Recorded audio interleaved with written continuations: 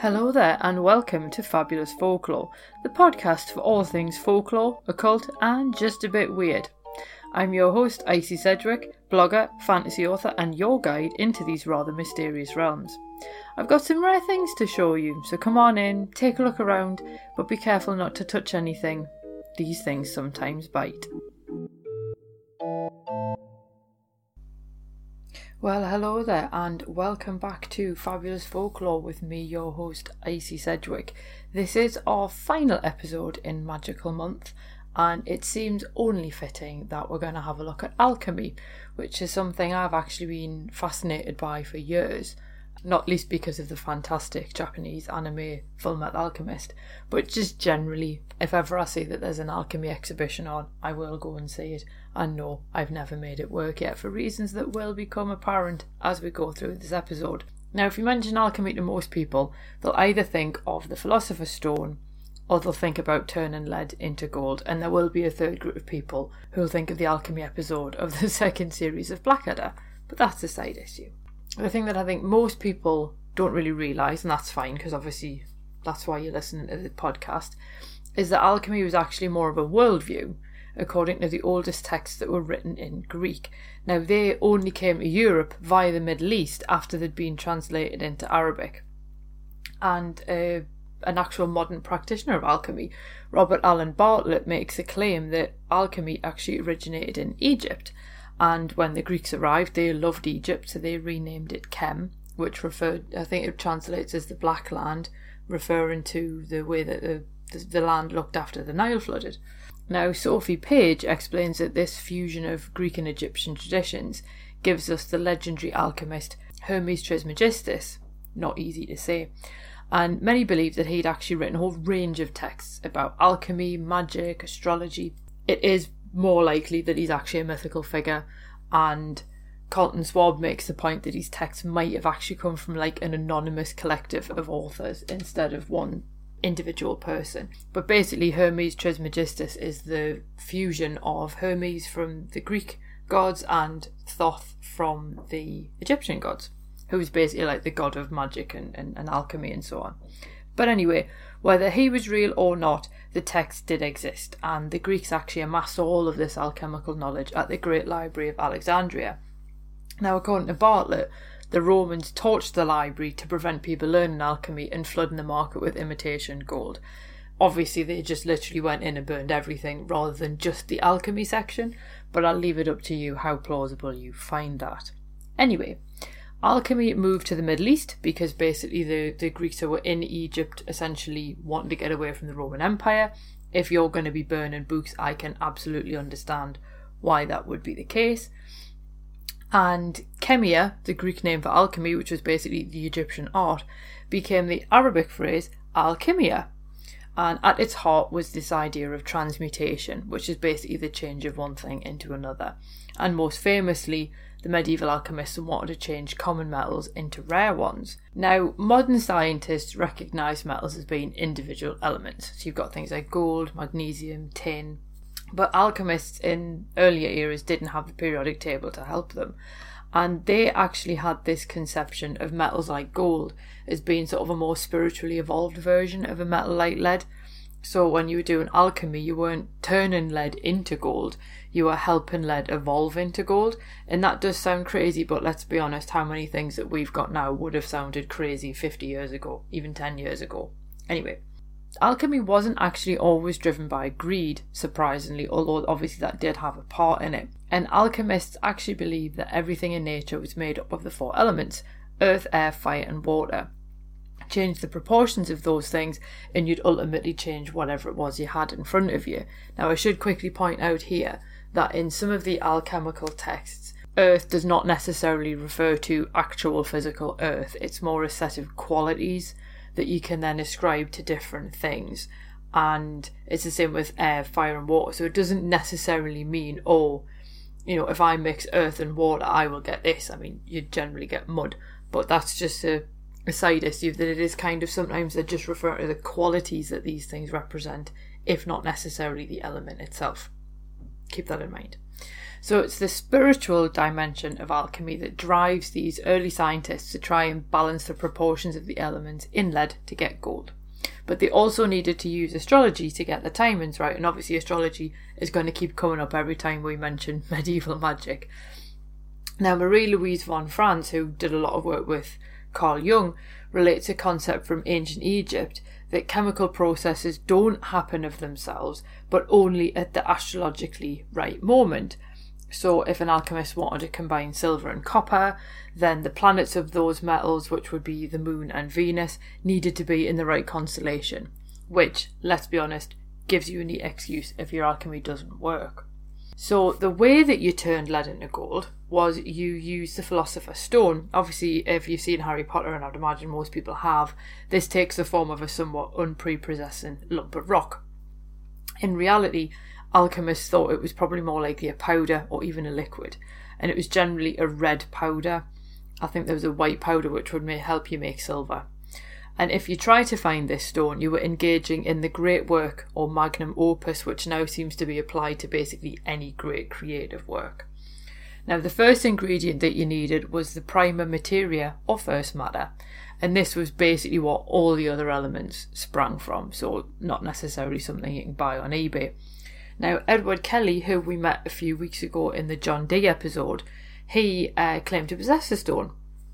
His version was indeed a red powder, and apparently, and I'm saying apparently because, let's be honest, he was a known liar, if you heated some of this powder with a metal in a crucible, you would then produce gold.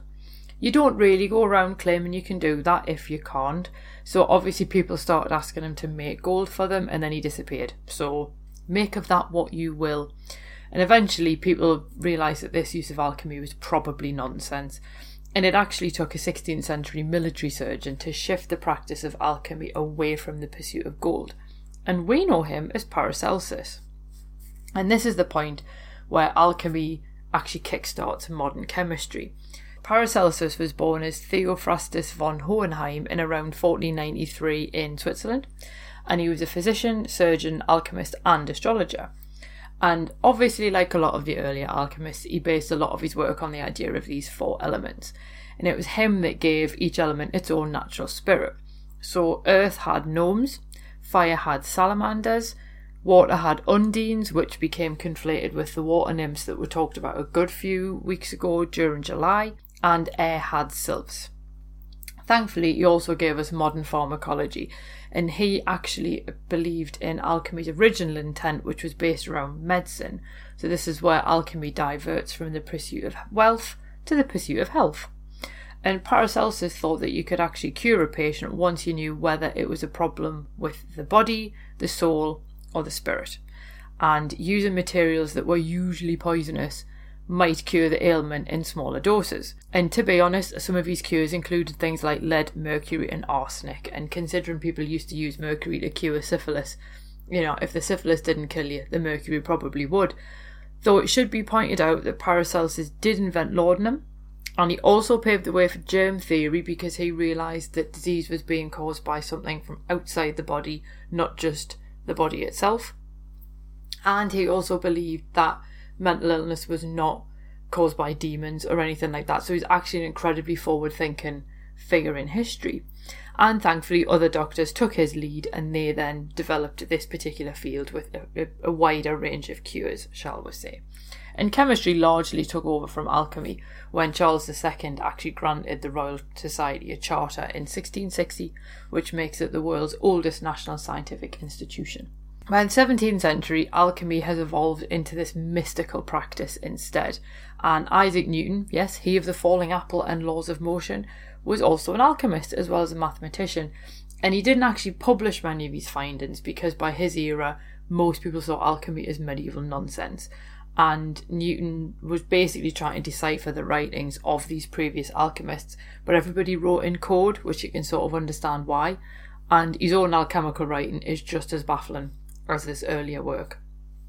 Owen Davies actually points out that people studied alchemy as late as the late 18th century, and you've then got occult groups like the Rosicrucians, the Order of the Hermetic Golden Dawn. All of these people, they all have this interest in alchemy. And when you get to the 19th century, and then you have things like mesmerism coming out, which you look at it now and you're just like, what were you thinking? But at the time, people thought it actually had legs. People thought, hang on, the ancients might have been onto something after all. So you've then got all these kind of occult ideas around alchemy. But the medieval alchemy, which was changing one metal into another, had basically disappeared when chemistry became recognised as a science. And this is when people are actually now looking for elements. There is some evidence that Paracelsus may have actually discovered hydrogen, but just not realised that's what he'd done. So instead, people studied alchemy for its spiritual qualities. And obviously this is an era where religion is starting to have less of a hold over people, so there's more space to examine these more esoteric ideas. And Bartlett actually describes alchemy as being the metamorphosis of matter orchestrated by spirit. And within alchemy, everything in the universe is connected and comes from this one source, the prima materia that I mentioned earlier. And while everything is connected, it's also separated only by their rates of vibration. Now, this is funny for me anyway, because I've heard the modern day law of attraction and principles around things like manifestation are described in basically the exact same way.